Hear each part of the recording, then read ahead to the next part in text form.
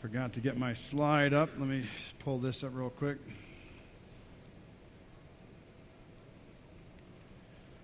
Hopefully that is seen. Yes, excellent. All right. Well, let's just jump right in, folks. I haven't been in the pulpit in a couple weeks because of COVID and because of a family wedding, which all went great, and I'll fill you in. I filled the first service in on some of the family dynamics, but let me just say this. Thank you for any prayers that you may have put out for our family and for me specifically. I did have an opportunity to share the gospel with one of my family members, and I'm praying that God's fruit will be manifest in that life in God's timing. We've been in a series called The Glory of God, and specifically as seen through us, MVBC. We are the church. And we have talked about this glory from three aspects. Well, two aspects. Well, actually, three, working on four. One is that the church is something. The church is God's church. It's Christ's church. He's created it for something. And anything God creates for a purpose is going to fulfill that purpose. And God has created the church, and so what the church is, what God intends it to be, what it actually is, we as Merrimack Valley Baptist Church are called to be that. As imperfect as we may be as individuals, as imperfect as we may be as a corporate entity because of the fact that we're human beings, all right, and that we still have to deal with sin and shortcomings and all these different things. What the church is, we are called to be. God has an expectation for us as a church. And we've been looking at this from the standpoint of God's glory is displayed through the congregation. Really, that was that whole idea. What the church is, we ought to be as a congregation. And as a congregation, we're made up of all kinds of people from all kinds of places. And we have, within our midst, we have a group that we call deacons, and we have another group that we call pastors, elders. Dan, a couple weeks ago, as he focused on deacons, he says, God's glory is displayed through deacons. And if you have not heard that sermon, I'm asking you, go listen to it. I listened to it again yesterday as we were driving home from Maine, and I'm telling you, it just blessed my soul. It's an excellent sermon on that particular topic, on that particular passage. So please, because I'm going to reference some things that were in that sermon that I'm not covering today, so make sure you go back and listen if you didn't. All right? He said a couple weeks ago that the office of the deacon shows the glory of his design. He shared three ways God's glory is seen through the deacons. And what I want to share is I'm tasked today to bring forth to you the idea that God can be glorified through the office of elders, pastors, overseers. That's elders / pastors / overseers / I'll say that 20 different times and all different, we'll mix it up because it's one office with three manifestations, three words that describe it. But what's true of deacons, and this is where I'm saying, watch his sermon, listen to his sermon, because what's true of deacons is true of pastors, elders, overseers. Their office shows the glory of God's design. Their qualification, both for deacons and pastors, the qualification shows the glory of God's character. And as we understand God's character, it will help us to understand how far we fall short. And it is wonderful that we are created in God's image and we're able to manifest these characteristics of his, that are mirroring His character. And we're so thankful for it. But certainly there's qualifications. It's all detailed in the text, which we'll look at the text for the elders in just a moment. And thirdly, he said their service shows the glory of His own service. God serves, but he specifically brought out how Jesus served. In John 12, I believe, is the idea that He came during the Last Supper and He washed the feet of the disciples. And Jesus came to serve, and He challenges the disciples there, you do likewise. So we are all called to serve, and therefore our service as individuals, our service as deacons, but certainly the service of your pastoral staff, we are all called to serve in our own way as God has called, as God has gifted, as He's equipped, as He's provided opportunity. This is what we're supposed to be involved in. All right? So specifically today, we're going to say God's glory is displayed through pastors, elders, overseers. I'm not going to spend a lot of time on differentiating those words today. You know, for those of you that participated in the Grace and Truth discussion a few weeks ago, that we asked you to provide all kinds of questions. I have not engaged in those questions yet on purpose, because this is kind of the foundational sermon that's setting the groundwork for when we actually do respond to those questions. I wanted to come to you fresh. I wanted to come to you as we did with the congregation, as we did with the deacons, and say, how is God going to be glorified through our elders, our pastors, also called overseers, right? So the fact is God's glory is displayed, and we're going to look at that. But I wanted to just say, after today, next week we have IBM Global Sunday, and then the following week we'll start engaging in those questions, and just so you know where we're going. But today specifically, I want to focus on this idea. God is glorified when pastors, elders, overseers, right, live up to His expectations. God is glorified when pastors live up to His expectations. We're going to be focusing more on that word pastor today than probably any other. But let's just look and see. There are 6 expectations God has established for those that fill the position of pastors and elders in this church. You have 6 of them. I'm one of them. All right? So there's 6 expectations. Let's jump right in. First expectation, they are expected to lead. Now, that may not be shocking, or it may shock you, depending on what your church background is. But look at this text. 1 Timothy 5:17 says, let the elders who rule well be counted worthy of double honor, especially those who labor in the word and doctrine. So this word rule that we highlighted here, is this idea of rule can be misunderstood. We live in a society, in a world, at least in American society, where authority and leadership and ruling and that kind of terminology, it's like, no, you're not the boss of me mentality. I can do what I want. I'm free. And by all means, there's a certain element of truth in our society where we can exercise those freedoms based upon our Constitution elsewhere. But don't be turned off by this word. This is not a bad word. This word basically means to guide, to direct, or to lead. He's saying, listen, Paul is telling Timothy, let the elders, there's the word that's being used there, let those elders who rule, there's this group of people who are guiding, directing, or leading, let those who are doing it well be worthy of double honor. That is something the congregation does for those in leadership. I'm going to engage at the end of the sermon on some negative aspects of this, and so I say it at the end because every time I talk about it, I get emotional. And I didn't want you to have to deal with all my emotions through the whole sermon, just at the end, okay? So look at the smile now because it'll go away by the end, all right?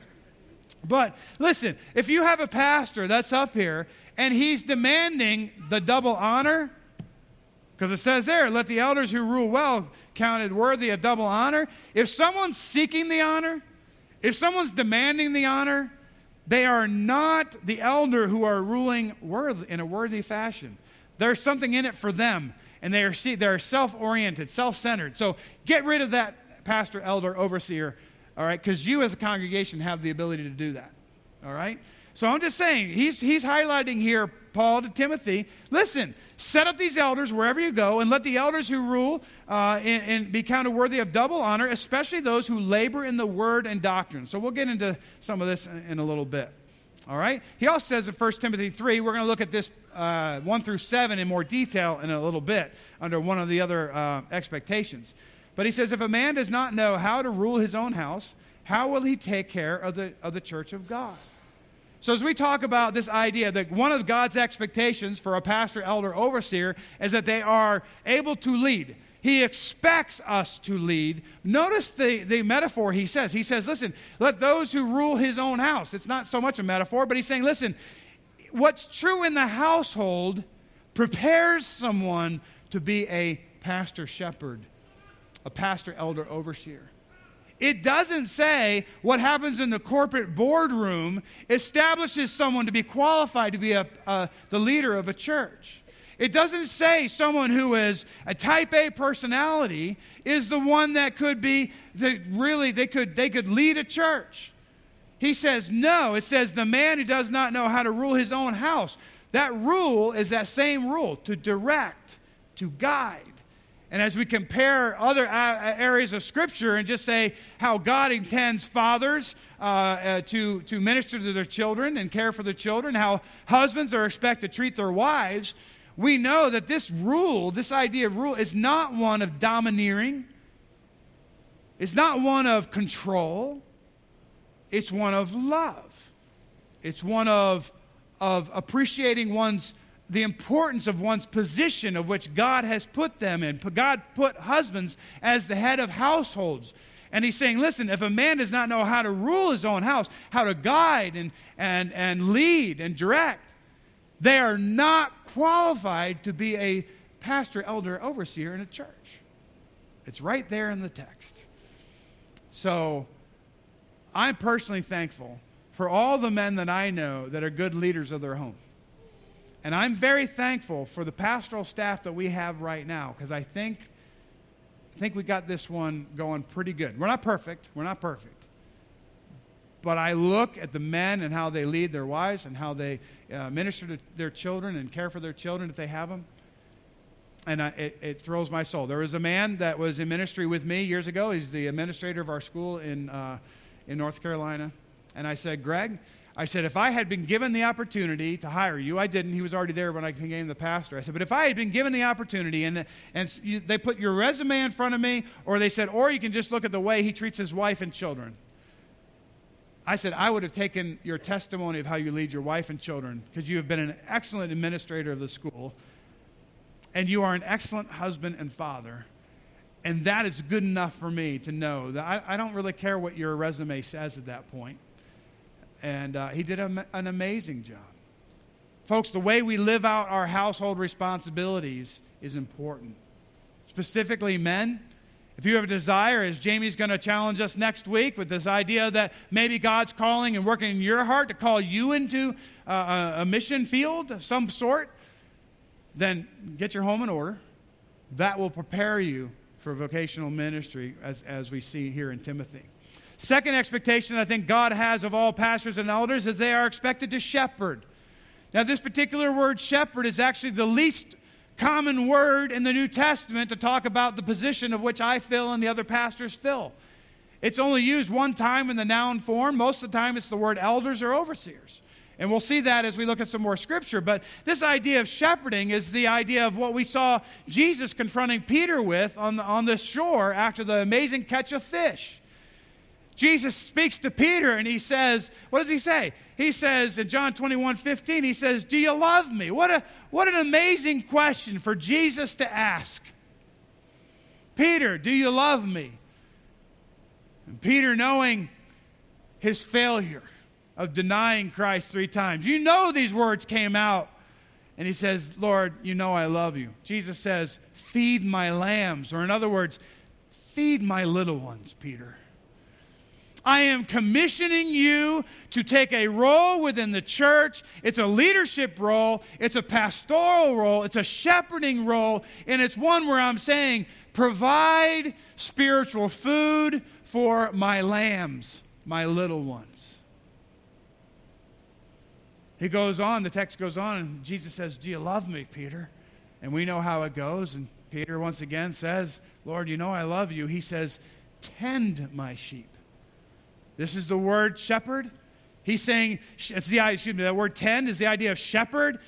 Take care of my sheep. What do shepherds do? Well, Jesus is the great shepherd. David was an amazing example of a shepherd. He protected this shepherd with sling and stone. He killed the lion. He killed the bear. He was commended as the shepherd of Israel. You have Jesus as known as the great shepherd. And Jesus is telling Peter, listen, shepherd, care for, protect, do all those things that are characteristic of a shepherd. One who knows his sheep. And there's so much more we could go into today, and we just don't have time. How Jesus is that model shepherd that every under-shepherd is supposed to be following and modeling their life and ministry out of.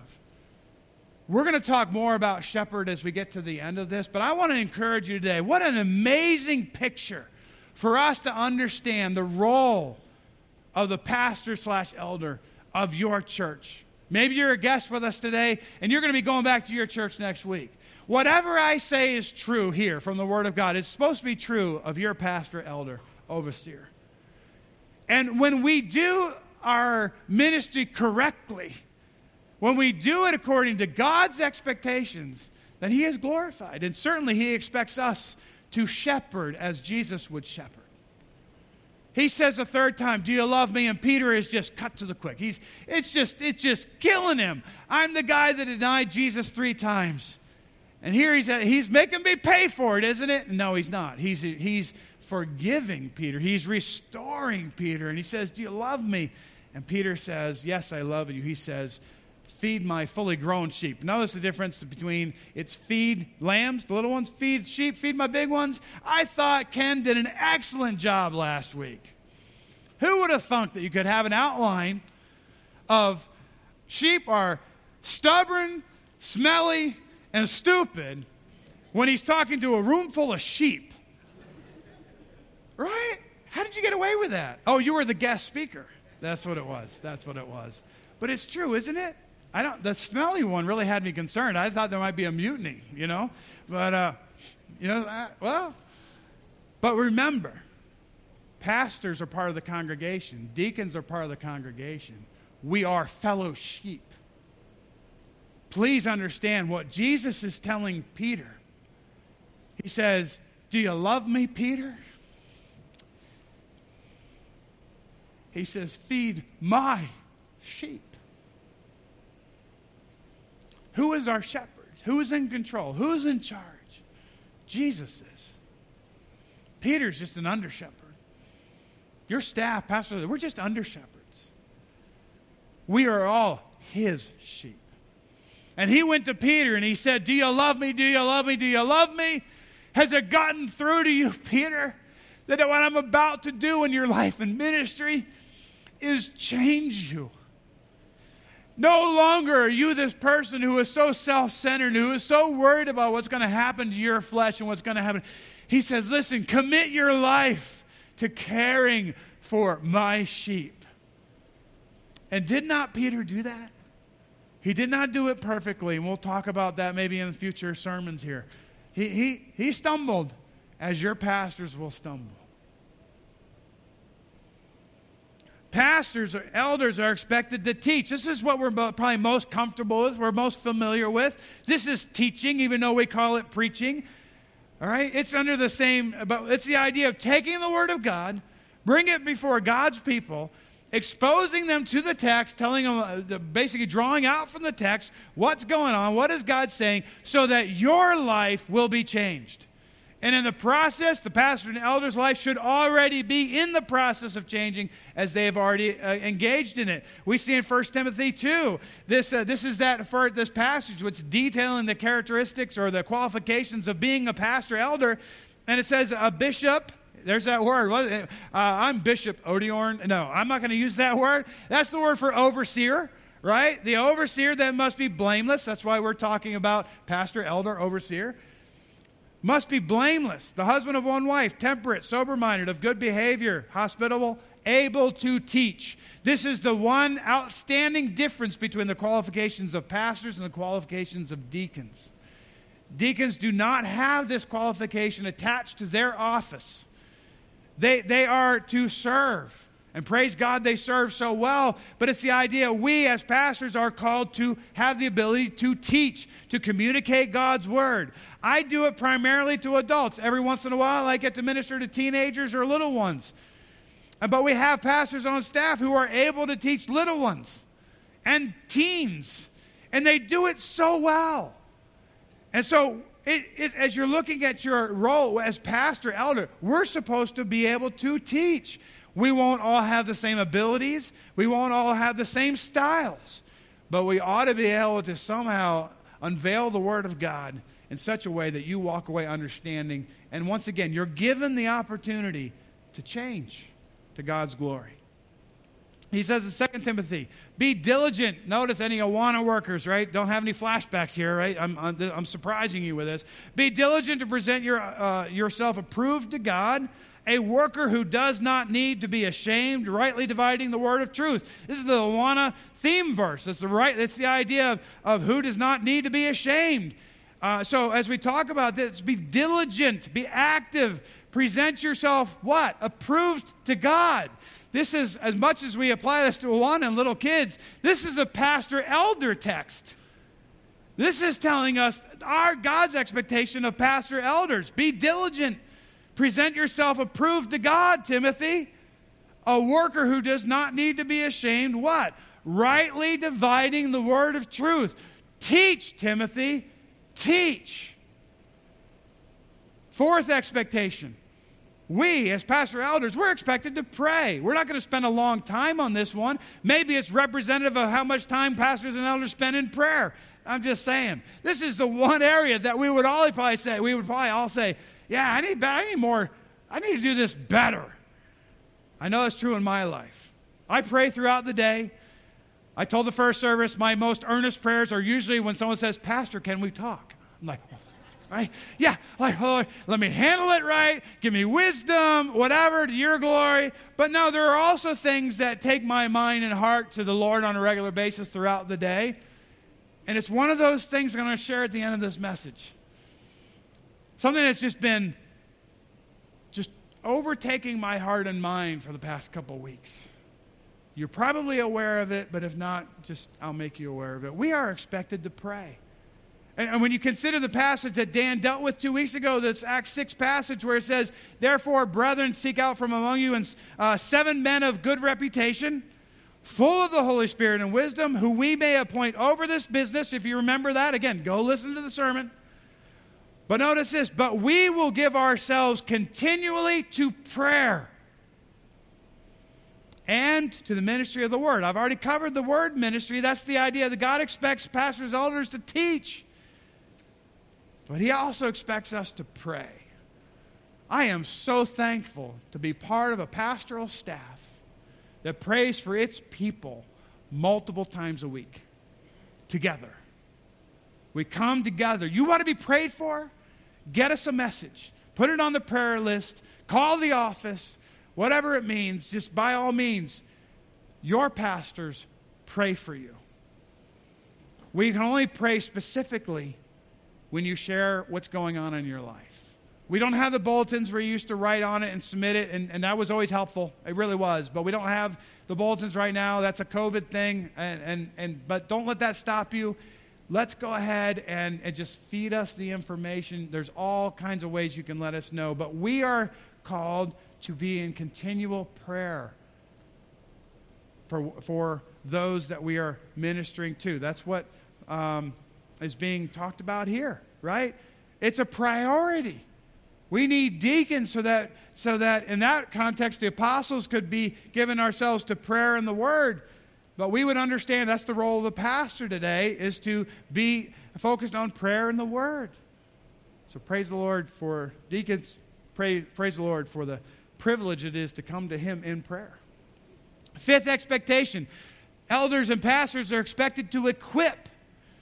I hope you understand that when you come into this building, whether it be Sunday morning, Wednesday night, throughout the week, whenever you're engaged in the teaching ministries of this church, we are seeking to equip you, to give you what is necessary to glorify God with your life. Because you are called to be saints of the Lord, to be servants of the Lord. Look as we look at this. Ephesians 4, and he himself gave some to be apostles, some prophets, some evangelists, and some pastors and teachers. Now that construction is actually one article before pastors and teachers. So my title here right now is pastor teacher. And so that's probably based off this. There's one article modifying both pastors and teachers. It's not pastors and another group of people. It's pastors or teachers. It's the same person. And Paul is writing to the Ephesians, saying, listen, God did this marvelous thing by giving us apostles and prophets, of which we do not have in the same sense today. Certainly not apostles. Prophets, people would have some discussions about, but we know that there are definitely evangelists in the church today, but they're not an office of the evangelist. Many people have referred to Pastor Larry as a 21st century, well, probably 20th and 21st century evangelist, right? He's someone that is just given to be able to explain the gospel in a way that people understand it and that they come to faith. Praise the Lord for evangelists, but those aren't the people. They're a gift from the Lord, but those aren't the ones that are guiding the church, leading the church, shepherding the church, teaching the church. It says here, in some pastor teachers, for the equipping of the saints. Let's put that word congregation in there. Because as we look local church, we're saying that we, as pastor elders, are supposed to be equipping the congregation for the work of the ministry. If you have somehow always considered that pastors are the ones that do all the ministry, rejoice today because you get to learn something new. No, we equip you for the ministry.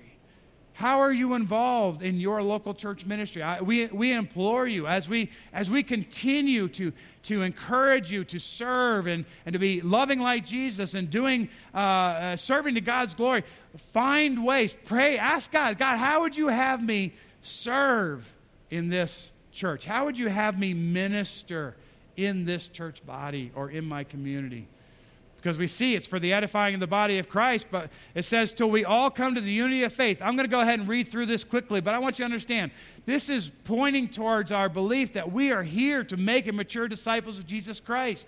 Making it can be relatively fast, brief, but the maturing process, which every believer in this room is involved in, including myself, we are maturing in our faith. He's saying, he goes back, he says, listen, we're supposed to, God gave us these people for the equipping of the saints for the work of the ministry, to edify the church, the body of Christ, till we all come to unity of the faith and to the knowledge of the Son of God, to a perfect or mature man, to the measure of the stature of the fullness of Christ.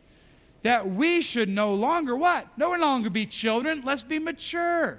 Tossed to and fro, carried about with every wind of doctrine. Let's not be children that have been tricked by trickery. It says by the trickery of men. Let's be mature. Let's understand. There's people out there seeking to deceive and teach false doctrine. No, mature in your faith, in the cunning craftiness of deceitful plotting. But speaking the truth in love, this is what we're supposed to be doing, may grow up in all things into him who is the head, Christ. Christ is the head of the church, and he seeks us to be mature believers. And so that's what we're all about to be. This sixth expectation, as we look at it here, we are expected, pastors and elders are expected to be examples. Now, examples of what? Well, a lot of really tough stuff, to be honest with you. It's like, I encourage you, go back to your job description wherever you work, or maybe you have worked in the past, and see if these qualifications are in your job description, because I'm telling you right now, these are tough. Look at this. This is that passage of Scripture, 1 Timothy 3, that talk about all the qualifications to be in the position of pastor elder. But notice what we said here. We're saying pastors and elders we're expected to be examples. There's not one thing on this list that somehow doesn't apply to you and the way and you find yourself in your position, all right? I mean, let's go through them and see if I'm wrong with saying that. Maybe I've stated it too black and white. But he's saying, this is a faithful saying, if any man desires the position of a bishop, that's that word, overseer, he desires a good work. So it's a good thing to desire to be in the position, right? I think I have the desire to serve God in this capacity. Well, you have to get trained. You have to get equipped yourself. You have to be brought forward. But honestly, whoever God puts in the position of elder in any church, it's God's doing, is what you want to make sure it's God's doing. It's not someone who is doing it for their own selfish means. It's the idea they feel God calling them to the task. It's a faithful saying, if a man desires the position of an overseer, he desires a good work. An overseer then must be what? Blameless. I think we all ought to be blameless. It's that idea of being above reproach. The husband of one wife. I mean, we'll spin it just for the sake of our ladies. I don't think you should have two husbands, right? I think you should just be, husband, a wife of one husband. You don't have the ability. Based upon this text, we do not believe women are allowed to hold the position of pastor, overseer, elder. All right, this text and others, and I'm sure that question came up, and we'll engage in that.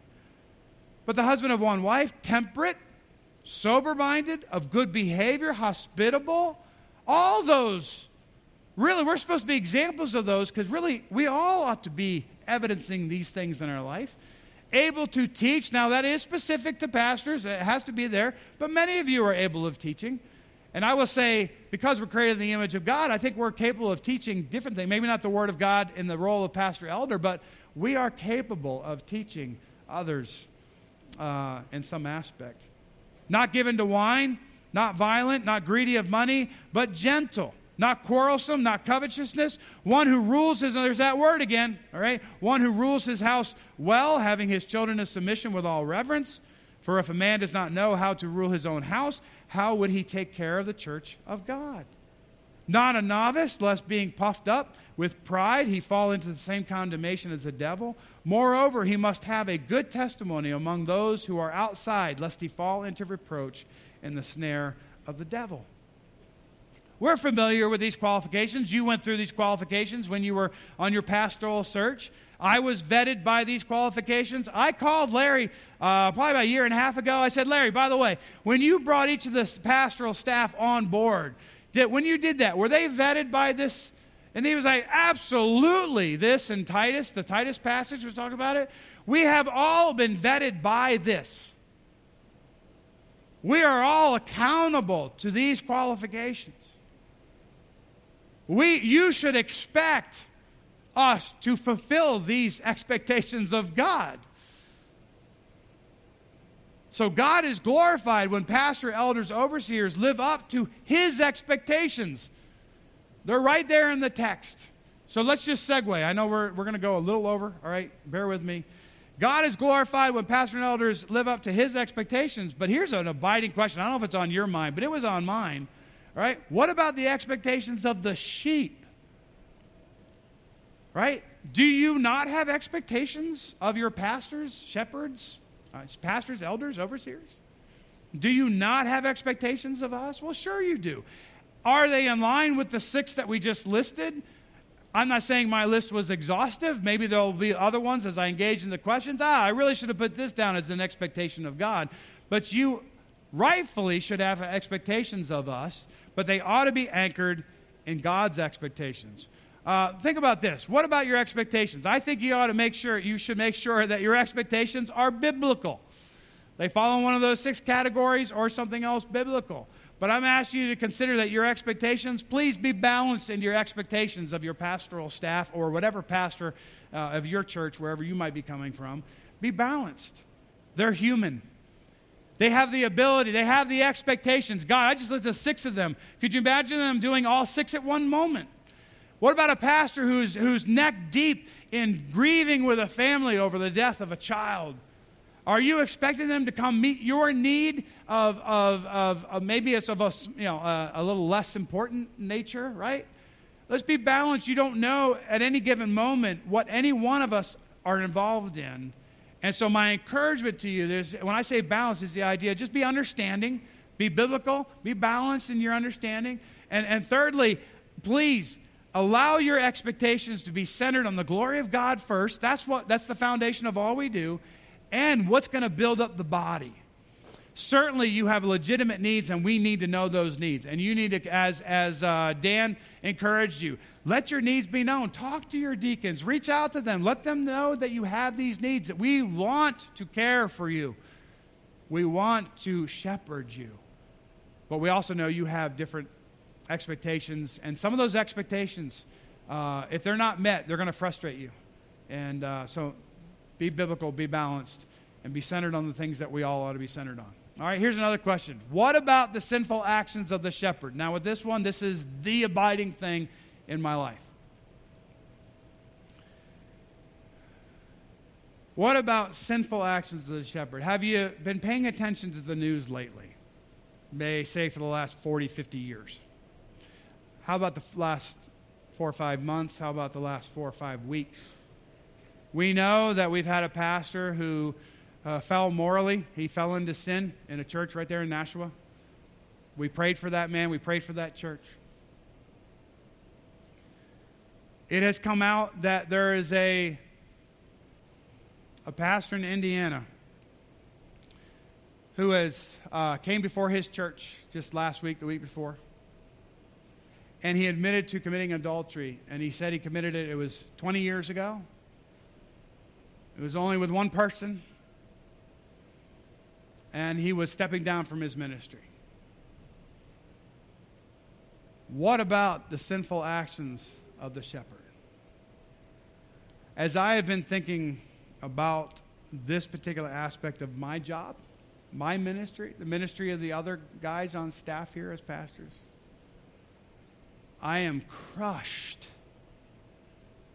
And I'll be honest with you, I spilled forth so much emotion in the first service, and I was afraid this might happen. Is like, I'm kind of emotionally spent. God may bring those emotions out in a minute, but I'm just telling you, I wish they were here so you could see what one shepherd believes, and it's coming. I pray, Lord, I said, let the emotions come if it'll give you glory, because I'm an emotional person. But I have a lot of things that I want to say, and it's not going to communicate to you if I do it as if I'm in a library or I'm at a business meeting. I'm telling you right now, what about the sinful action of the shepherd? What about that man who knowingly, willingly, 20-plus years ago, violated a 16-year-old girl in his office, proceeded to do that for like 9 years, and he stands before the church, and I think it's a good thing that he stood before the church and admitted his sin. I think it's a good thing that he did that. I'm not sure of all the reasons why he did it then, but I do know this. The person that he sinned against was in the room with her husband, and they stepped up to the microphone. At that particular time, she gave more details, and she called that man out. Do you remember the time when I was 16? Do you remember the next 9 years? Do you have an understanding what it's done to me and my family? Do you understand how difficult it was for her to stand in front of this hundreds of people and tell them what you did to me? And folks, I think the aspect of this that's really destroying me is that's just one story. And we have another story in Nashua. But just a couple weeks ago, the Southern Baptist Convention had a third-party report that was put out. They did an investigation. And over 400 clergy had been involved in the Southern Baptist Convention with covering up sexual sin in their churches. And I stand before you today and I ask you, why in the world would you ever trust me? Why would you ever trust anybody that says, I'm a pastor, I'm an elder, I'm an overseer, when we as in the type of people, the people that feel called to this position, and we say, we're shepherds. We're here to care for you, when there are wolves in shepherd's clothing, violating the sheep, sinning against the sheep. Why in the world can I come before you today and say, let me be your pastor? Trust me. The reason I can do that is because God has expectations of pastors, shepherds, elders, overseers. God has expectations. And He calls people to the position. Not everybody should be a pastor. And there are pastors who do wrong, and you do not have a single perfect pastor on this staff. But I stand before you today telling you I am not guilty. I am not guilty of violating sheep at any point in my ministry. I will say this, I have sinned against sheep. Dear, sweet, widowed lady that I did not know was standing behind me, and I said some unkind words, and she heard every one of them, and I grieve it to this day. There's nothing I can do.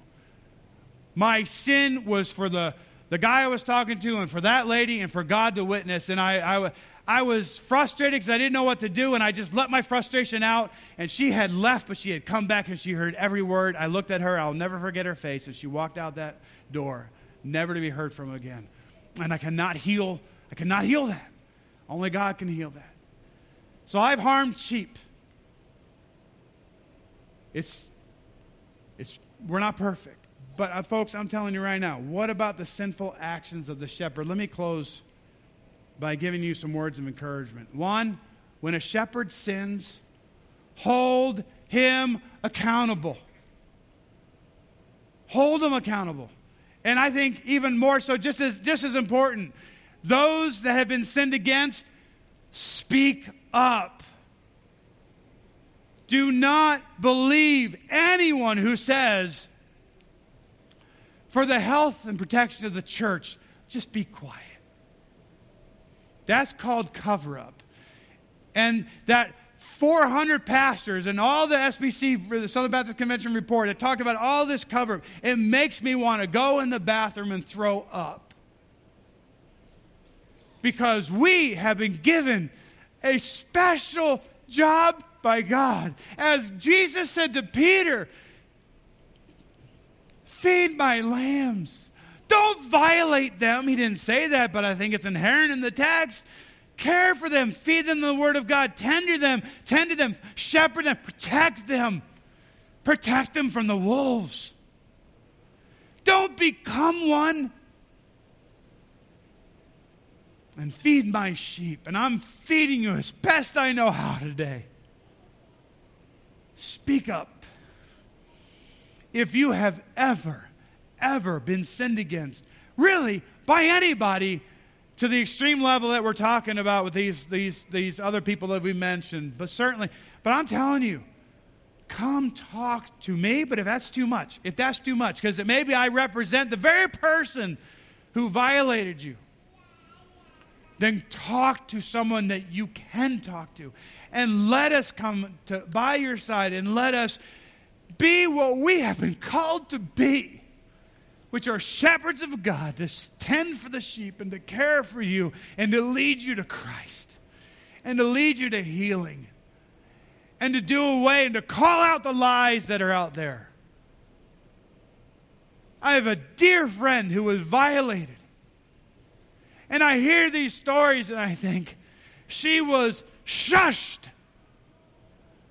For years and years, she was shushed. And she carried this weight into her marriage, into her parenting. And God opened the door for her to speak it out to someone she trusted. It wasn't me. God opened the door to speak it out to someone she trusted. May I say this? Ladies, you're not alone. Men, I have had the privilege of being that person to hear the words, Greg, I've never told this to anyone else before. And then he told me how he had been violated, how he had been sinned against, and he is a brother in Christ. And he trusted me. Why? Because I was his pastor. And I have fulfilled the qualifications as the other men on this staff have fulfilled the qualifications. And God gave me an opportunity to minister to that individual. And he and I today, there's nothing between us. Because he shared his deepest, darkest secrets with me. And I loved him in return. That is not to exalt me. Please get this right. Jesus has given pastors, shepherds, overseers an opportunity to glorify God by ministering in a way with our physical hands, our physical feet, our voices, to minister to his sheep. Let us do that for God's glory. Let us do that to build you up. But don't ever let us harm you and not say something about it. If we're going to do this is the last thing, if we're going to do these things, if we're going to hold someone accountable, if we're going to, specifically, if we're going to hold a pastor, elder, shepherd accountable, or if we're going to speak up, let's do it biblically. There's ways to get this done, all right? And we're not going to spend time with that today, but there are ways to get it done right to the glory of God, not just spout it off in the middle of a meeting and split a church, all right? But I'll tell you, no cover-ups here. If you've ever been violated in any sense, in any way, come talk. Let's deal with it openly to the glory of God. Let's pray. Father, I thank you for these folks and their willingness to spend some extra time today. As we consider the wickedness of the world, that sometimes finds its way into the church. But Father, the emphasis today was how you're glorified by men whom you have called, equipped to serve you in this capacity. Father, may you do your work in the lives of every single pastor on this staff or the pastors of people that are represented elsewhere. May you do your work in them first and then through them into others for your glory, because we know that is the way you have called the church to function. May you be glorified by the heart response of your people as they deal with this idea of pastor shepherds, but also, Father, as we've been challenged with the singing already, and as we come to the end of our time together, to understand that the great shepherd, Jesus Christ, is the one who calls his sheep, and his sheep know his name. If there's anyone here this morning that has not come to faith in what Jesus Christ did for them in his death, burial, resurrection, ascension, Lord, if there's anyone here that does not know that Jesus died for their sins so that they could be forgiven and that he rose again to demonstrate his power over sin and death, Lord, I pray that you call people to yourself and save people so that they can become a sheep that can mature in their faith and ultimately glorify you with every aspect of their life as well. In Jesus' name we pray. Amen.